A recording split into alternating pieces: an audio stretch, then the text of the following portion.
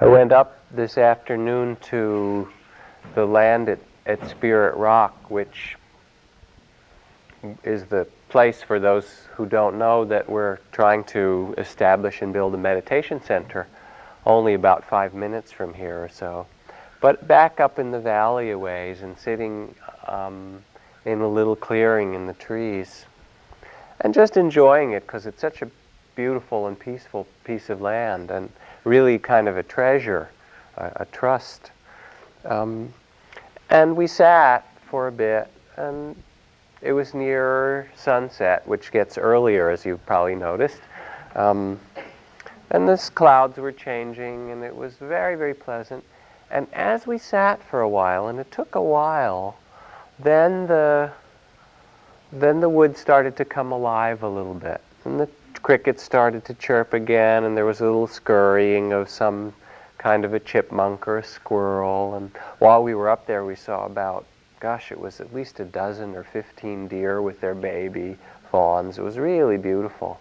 And in some way, it captured so beautifully the spirit of meditation, which isn't so much to kind of climb the mountain and struggle to get some other place, but it's to sit down, as we do together on these Monday evenings, and be still enough that we can connect again with that which is really all around us. But we don't connect with it sometimes because we make a little too much noise, or we're moving a little too fast to see that the crickets and the deer and the animals and so forth are really right next to us. And so meditation in that sense isn't a very complicated process. If anything, it's quite the opposite. It's the most difficult thing to do in a way because it's so uncomplicated. And we're a little bit scared of that. We'd much rather have it a complicated story. It's more familiar to us. Television has trained us well. Anyway, last week I talked to some extent about, what was it? About what? Surrendering, that's right, and listening. It's the same old stuff. I give the same old talk every night. Just has a different kind of few set of words. And it felt okay as a talk. You know, I have to get up here and that's my job and give a talk somehow. But when I left, there was a feeling I had, even though it seemed to be something useful that was communicated, that it was a little bit impersonal. I don't know if this makes sense to you, but see if I can explain it. That is, that it was a little bit philosophical or theoretical or detached. It had a quality of universal law to it, or dharma. But it seems important to me, it has become very important in my teaching and in my own practice, to recognize that there are several different capacities to our heart. And one capacity, which is more connected, even when our heart is there, is more connected with our mind, is that of a kind of universal compassion or loving kindness, or a universal vision that sees birth and death and light and dark and all of the things changing, and knows that that's the way of the world. But for one to live a meditative life in one's inner practice or in relationship to one another, it's also critical that it be brought to the very personal and human level. It can't just be philosophical or impersonal.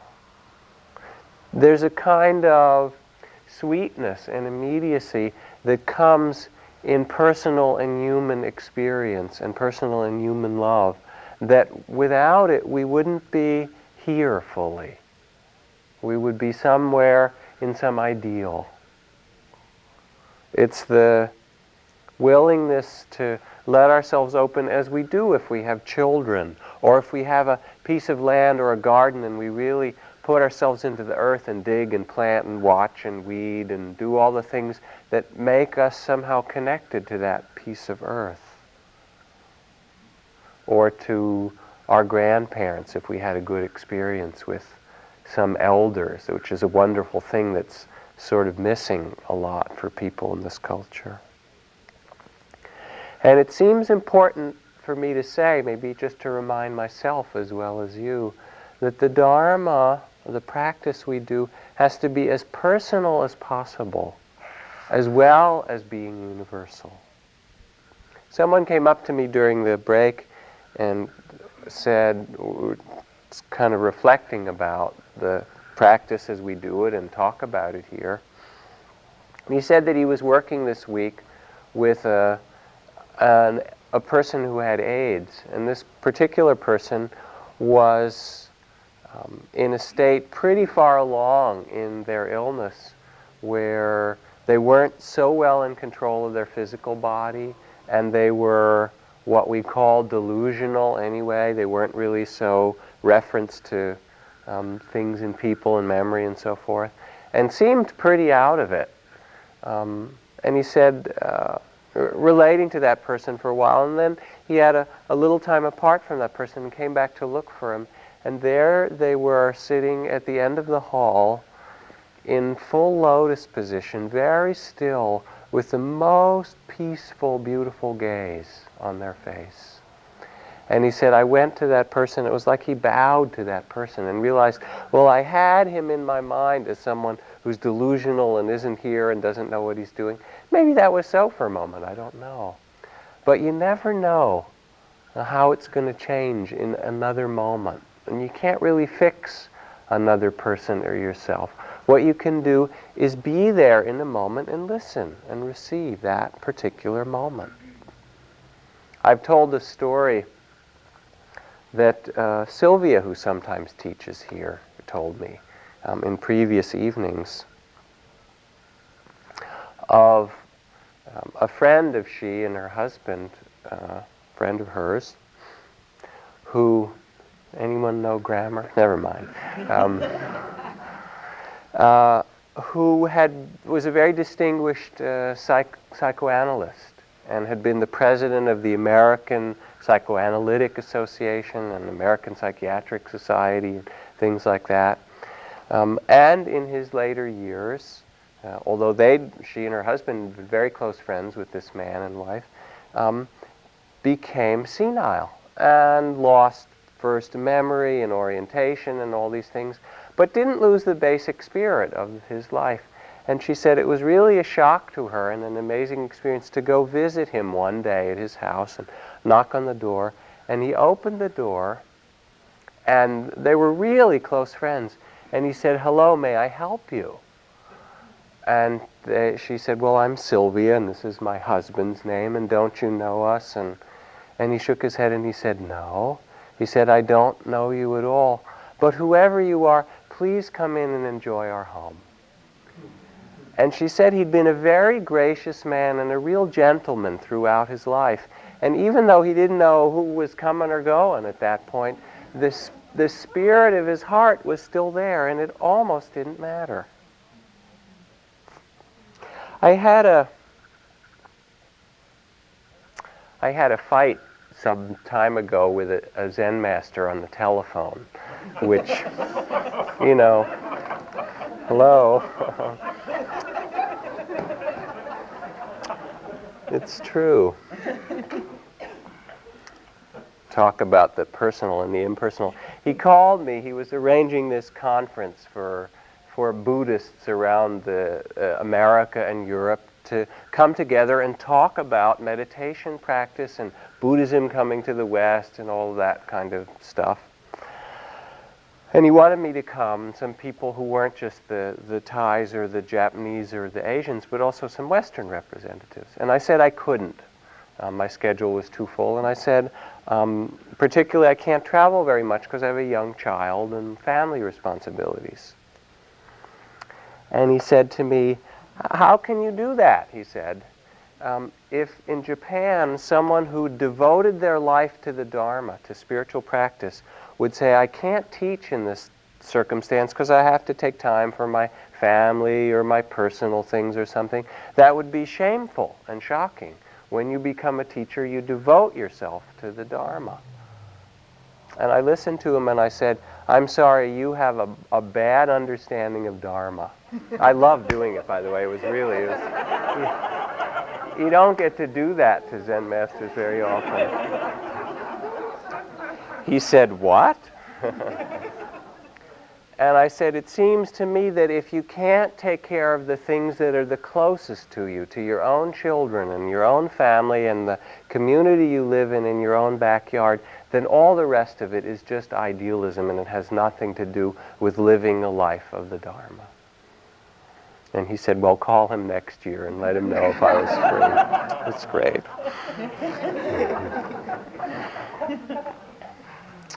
You know, when Mahatma Gandhi was asked, he was traveling around in India, and as he became more famous, different people would come and ask him things, and there were a lot of reporters around one time, and he was just leaving on a train, and one reporter said, do you have any message to give to the people of the world? And Gandhi grabbed a piece of paper and scribbled a few words on it and held it up in the window of the train as the train pulled out. And it said very simply, my life is my message. It's an amazing statement to make. And really that's the statement of the Dharma. That how we live, how we touch our family, how we drive. Whoops. A little questionable there. I was a Boston cab driver after I was a Buddhist monk, and I learned some very bad habits. Maybe we'll leave that aside. How we live, how we drive, all of that really bespeaks our Dharma. That is our truth. And it's very personal as well as universal. There's a tomb where Gandhi is buried, or his ashes are interred in part. I think some were probably thrown into the Ganges. But there's a memorial for Gandhi outside of Delhi that is this beautiful open park, basically, which is fitting. It doesn't have a great big building. It has garden and space. And then there's a very low kind of stone place where his ashes might be or whatever. And it's inscribed in stone with one of his expressions, an inscription. And it's a very powerful inscription. It says on it, before you act, think of the poorest person you have ever met and ask, will this act be of any benefit to them? That's what's inscribed on his tomb. And it was really the place of reference for him to live his life, not as a philosophy, but as a way of being. Before your next act, think of the poorest people that you've ever met and ask, how will this act affect them? What a way to bring the universal spirit of loving kindness or compassion or connectedness into the personal. As William Blake said, if one is to do good, it must be done in the minute particulars. General good is the plea of the hypocrite, the scoundrel, and the flatterer. It's not a general, it's not philosophical, it's really how we are more than, you can behavior is what, it's how we are, not what you believe particularly. I mean, as Alice in Wonderland says, I've believed a lot of impossible things, or isn't there some number of them before breakfast? We believe all kinds of things, but it's more how we are. Now, in order to live in this wedding of the universal and the personal, that means to live in the present moment. That's where they come together. And to do that requires us to let go of the past to some extent, to a great extent if we can do it. Now, how does one let go of the past? Anybody got any ideas? Breathe more slowly. Breathe, that's a nice one. Go through your classes. Go to classes? Go through my introductory classes, that's right. Uh-huh. Go through your closets. Go through your closets. Oh, that's even better. Actually, I'm moving. We have a new house in Woodacre, and I wanted to just pack everything up and move it, and my wife said no. She said, I see moving as the opportunity to go through everything and let go of about half of it. So that's what we're doing this month. To trust is another way. To open to the present, here's another way, is to forgive. Really an important one, to learn to be in the present. To open our heart and our mind is to somehow forgive. Forgive ourselves for a lot of things that really need our forgiveness. To forgive other people, naturally. And maybe even more deeply to forgive the world for not being the way that we would hope it to be. And maybe on another night we'll talk more fully about forgiveness, because it's such a deep part of learning to live in the present. To go through your closets, to trust, to breathe, to let go into the present, to forgive. To be able to forgive in some way is not to paper over the suffering of the past. That's not forgiveness. That's kind of a denial or again, some ideal.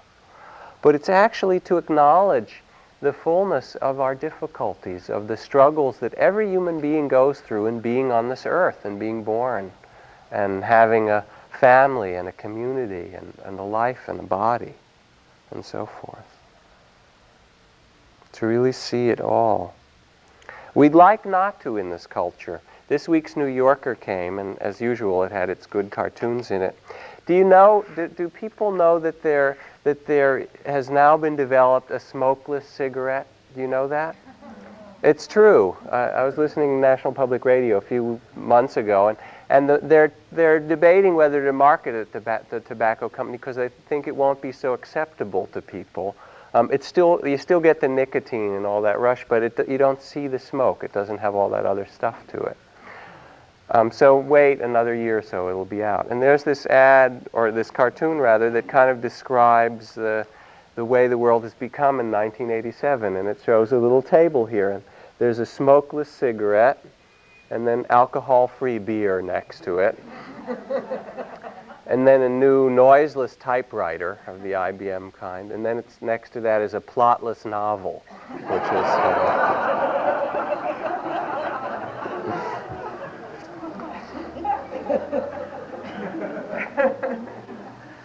We do this remarkable thing in our culture of trying every which way to avoid the things that we have to forgive or that we have to open our hearts to or the pains.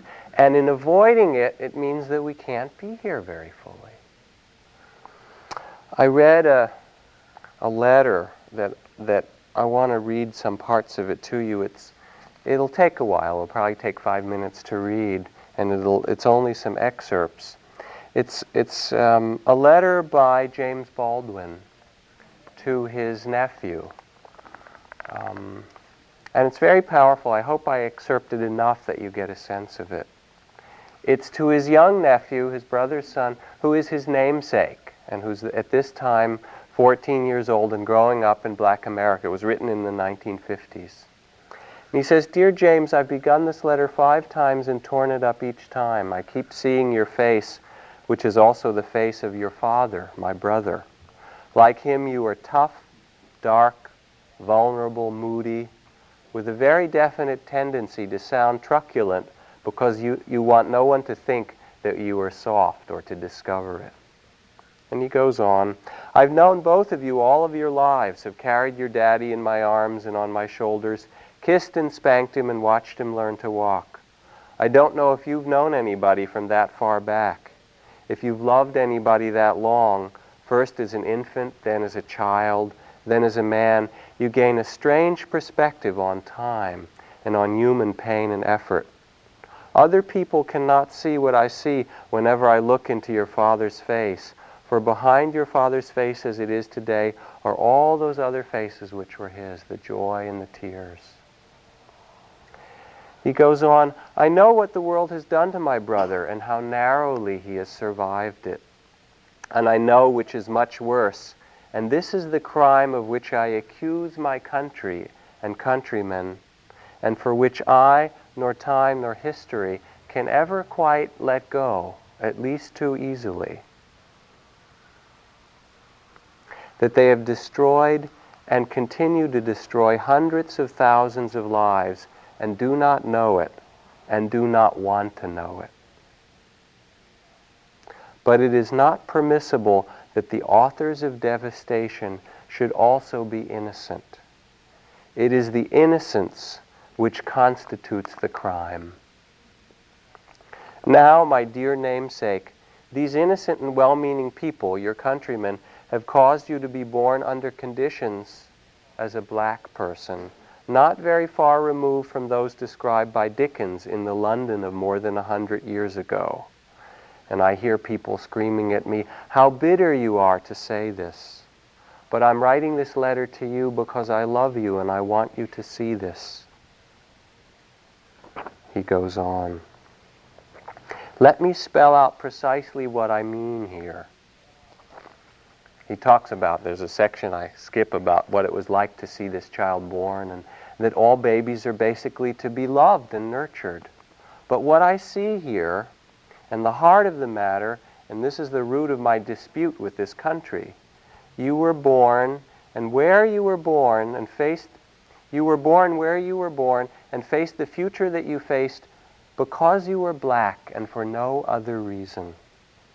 The limits of your ambition were thus expected to be set forever. You were born in Harlem in a society, in a white world around you which spelled out with brutal clarity in as many ways as possible that you were a substandard human being. And it goes on and on to talk about this. You were not expected to aspire to excellence. You were expected to make peace with poverty and mediocrity.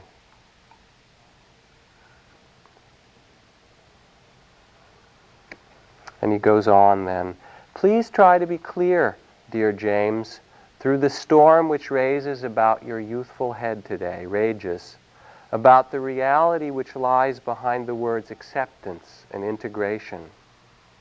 There's no reason for you to try to become white or like white people. There's no basis whatever for their impertinent assumption that they must accept you. This is all wrong. It's an amazing thing to say. The really terrible thing, my young friend, is that you have to accept them. This is harder, and I mean it really seriously. You must accept them and accept the pain that has been inflicted and accept them with love. For these people, in their own innocent way, have no other hope. They are, in effect, still trapped in a history which they do not understand, and until they understand it, they cannot be released from it. They've had to believe for many years and for various reasons that black men are inferior to white men, and many of them still do. Many of them, of course, know better, but as you will discover, people find it very difficult to act on what they know. To act is to be committed, and to be committed is to be in danger. In this case, the danger in the midst of most white Americans is the loss of their identity. Try to imagine how you would feel if you woke up one morning to find the sun shining in a different sphere and all the stars aflame. You'd be frightened because it was out of the order of nature. Any upheaval in your universe is terrifying because it so profoundly attacks one's sense of one's own reality. The black man has functioned in a way in the white man's world as a fixed star. Yet don't be afraid. I said that it was intended before that you would perish in the ghetto, perish by never being allowed to go beyond the white man's hopes and definitions, by never being allowed to spell your proper name. You have, and many of us have, defeated this intention. And by a terrible law, a terrible paradox, those innocents who believed that your imprisonment made them safe, are losing their grasp of reality. These men are truly your brothers, lost younger brothers. And if the word integration means anything, that is what it means, that we, with love, must force our brothers to see themselves as they really are, to cease fleeing from reality and therefore to change it. For this is your home, my friend. Do not be driven from it. Great men have done great things here and will again. It will be hard, young James, but you come from sturdy peasant stock, from people who picked cotton and dammed rivers and built railroads, and in the teeth of the most terrifying odds, achieved an unassailable and monumental dignity. You come from a long line of great poets, some of the greatest poets since Homer.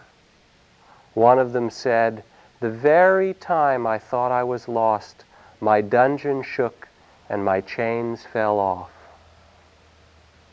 You know and I know that the country is celebrating 100 years of freedom, 100 years too soon. We cannot be free until they are all free. God bless you, James, and Godspeed.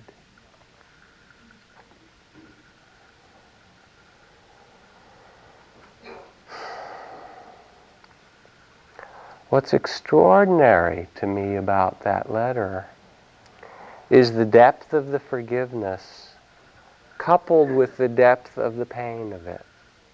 And I guess that's why the forgiveness rings so true.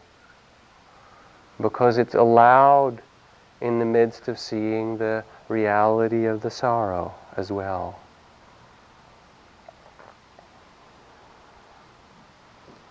How does this relate to our practice, to our meditation and our spiritual life?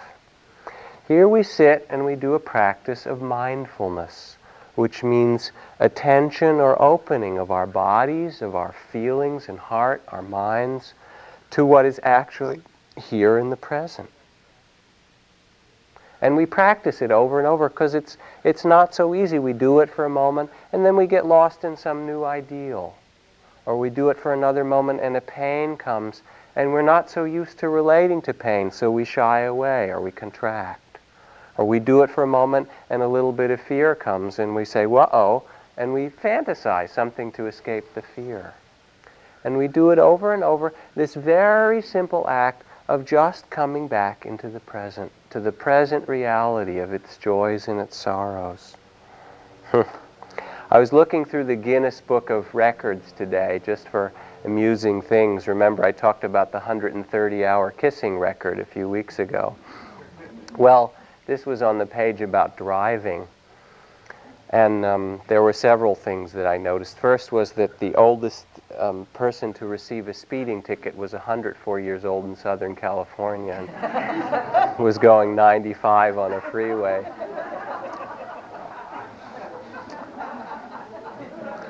But then the next two paragraphs spoke of a woman in Yorkshire, England, Margaret, I don't remember her last name at the moment, who attained her driver's license after only 39 times of failure in her driving test. On the 40th try, on the 39th try, she crashed into someone going through a red light herself. But on the 40th try, some 6 months later, she finally passed, although she admitted she still has difficulty with left-hand turns.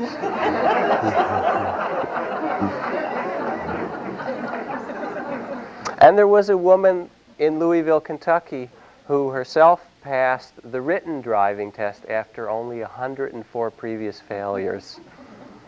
So our meditation practice is a little bit like that. I mean, it's true, how many people have lost the breath 100 times in a sitting?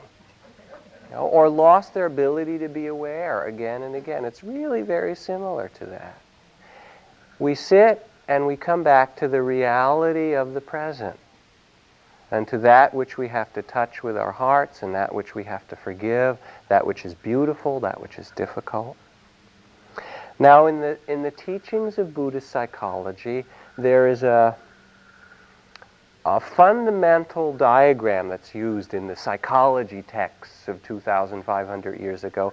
It's a circle or a cycle, the wheel of samsara it's called, or that is going in circles. You may know it in a more intimate way than that. And what's key about it, what the Buddha taught or discovered in his expression of the Dharma, was that we have these senses, seeing, hearing, smelling, tasting, touching, bodily and mental senses, and we receive these senses. There's contact of sights and sounds and so forth. And then with each moment of perception comes a moment of feeling. In every single moment there's a feeling, and it can be pleasant, or it can be unpleasant, or it can be neither pleasant nor unpleasant, which we'll call neutral. In every moment there's a feeling. And then what happens when the pleasant things arise?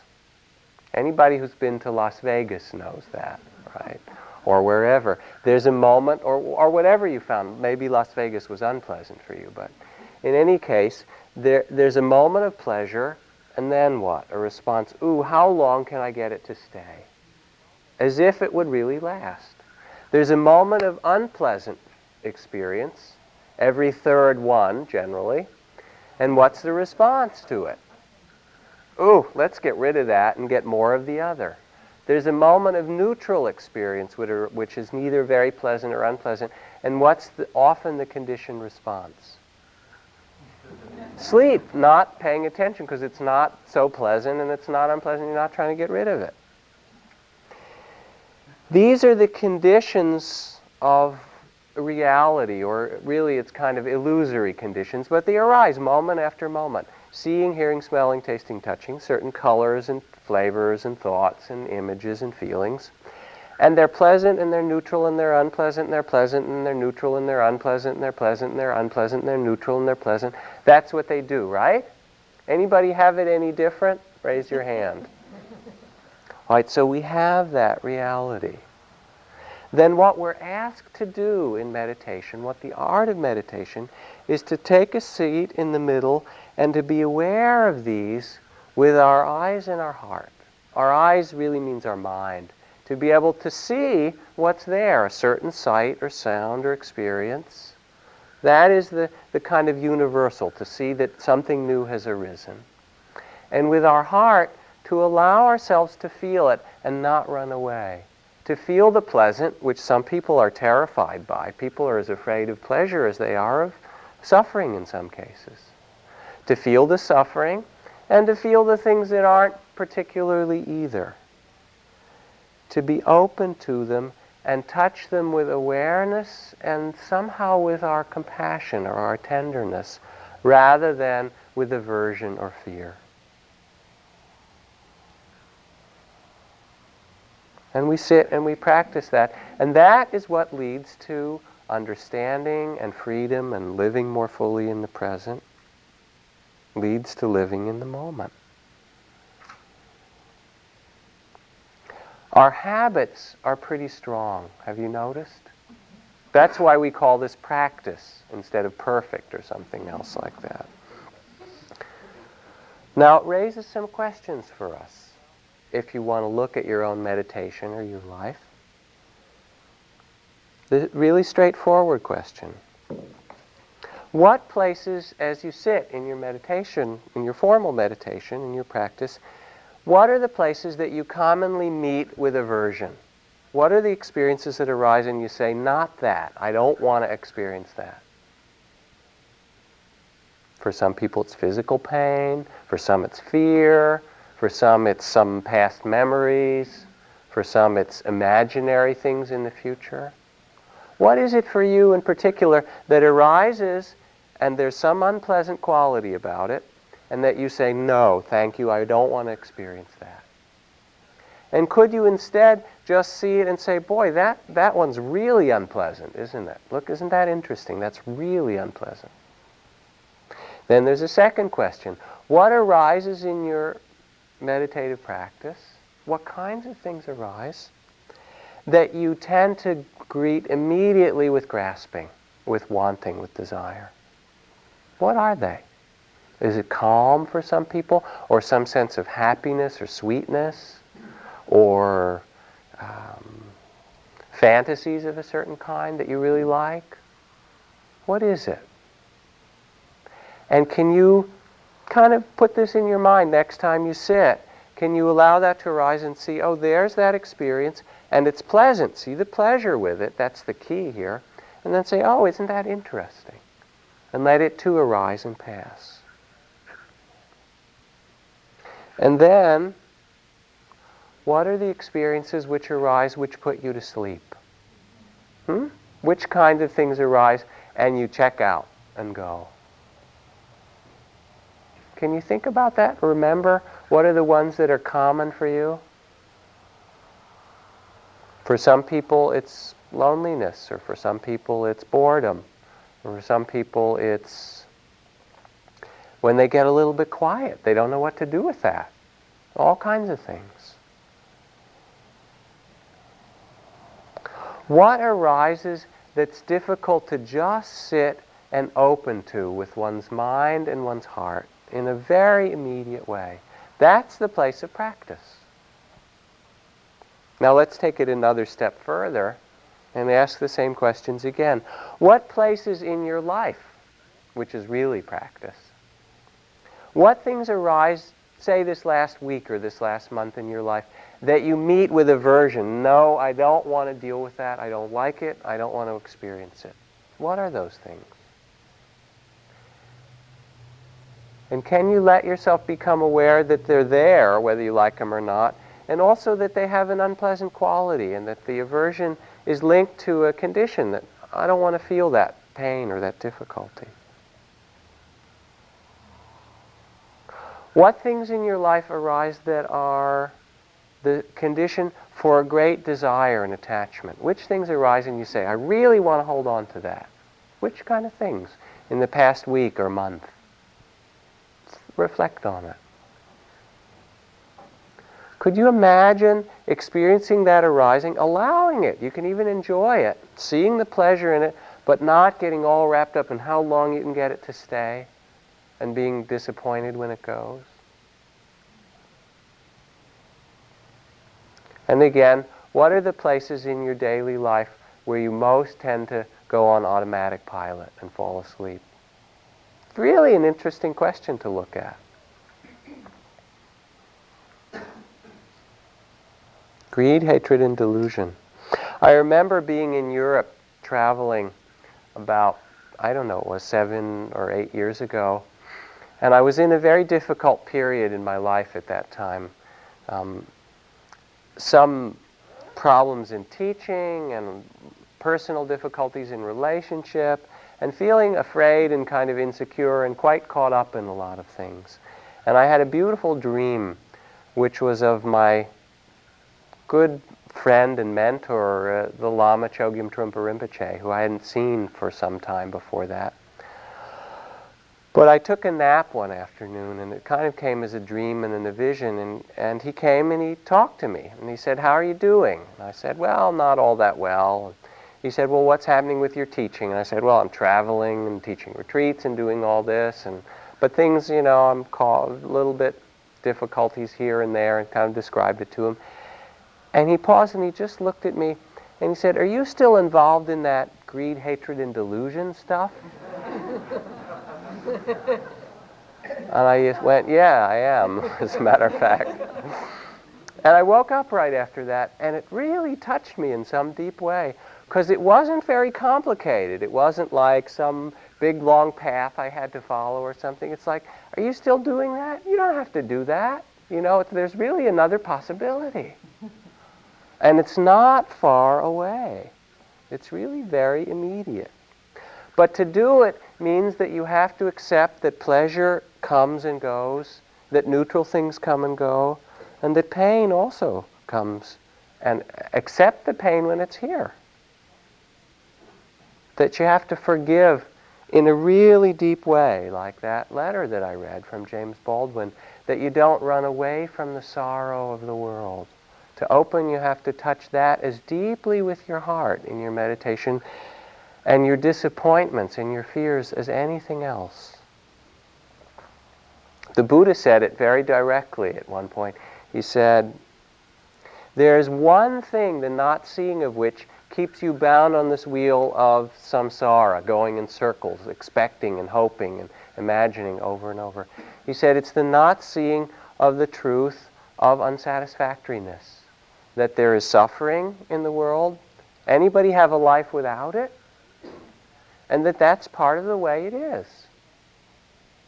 And that if you can accept that things change, that there's pleasant and neutral and unpleasant, then you can live in the fullness and the reality of the present.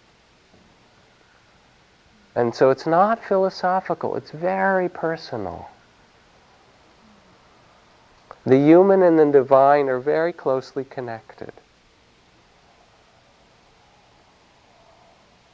But we don't like it so much. We don't like death, or taxes, or the stock market changing, especially if we've got margin, stock on margin, or leveraged ourselves very far. Somebody asked me the other day, what's the difference between, in 1987, between an investment banker and a pigeon? I said that a pigeon can still make a deposit on a Mercedes.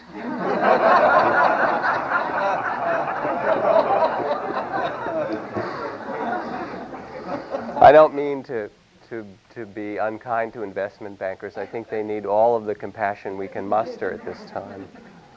Someone else asked, after 1987, how do you call your investment banker? Waiter.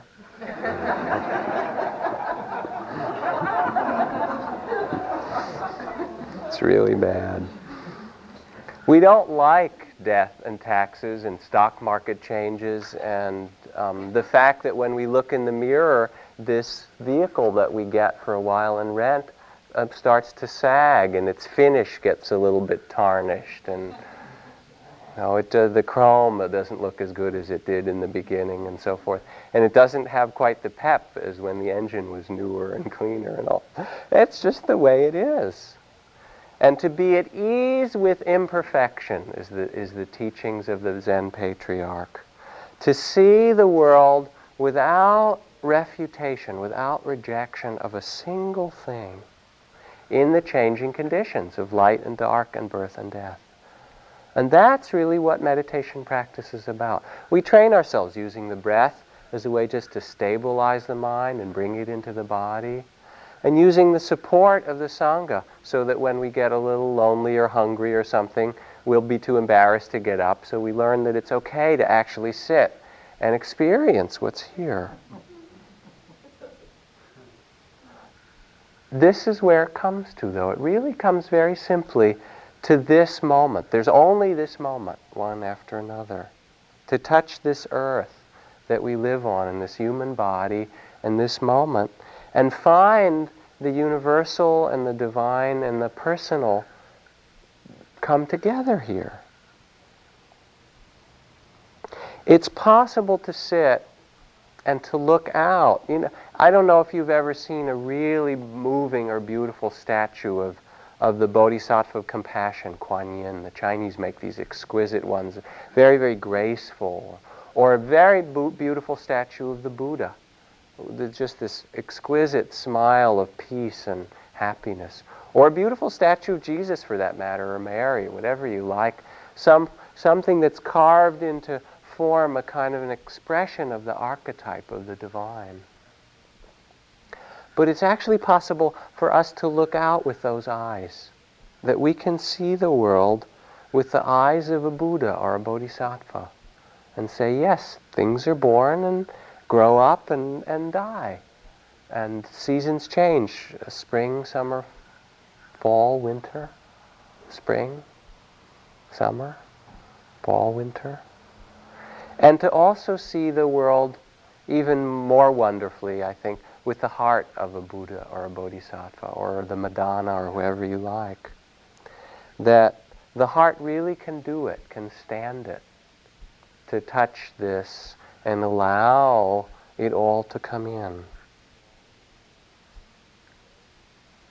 And maybe in a way, our meditation, the art of meditation, is just to learn in the simplest way, to do what I was doing up on the land at Spirit Rock, just to sit and be still for a bit and start to hear the life around us and realize that we are connected with it, that we're not separate.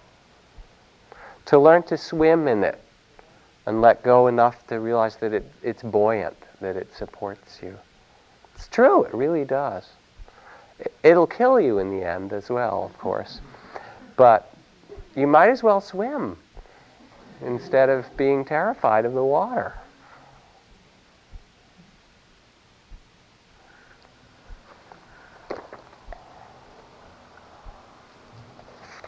This is called Underground Water by Ajahn Chah.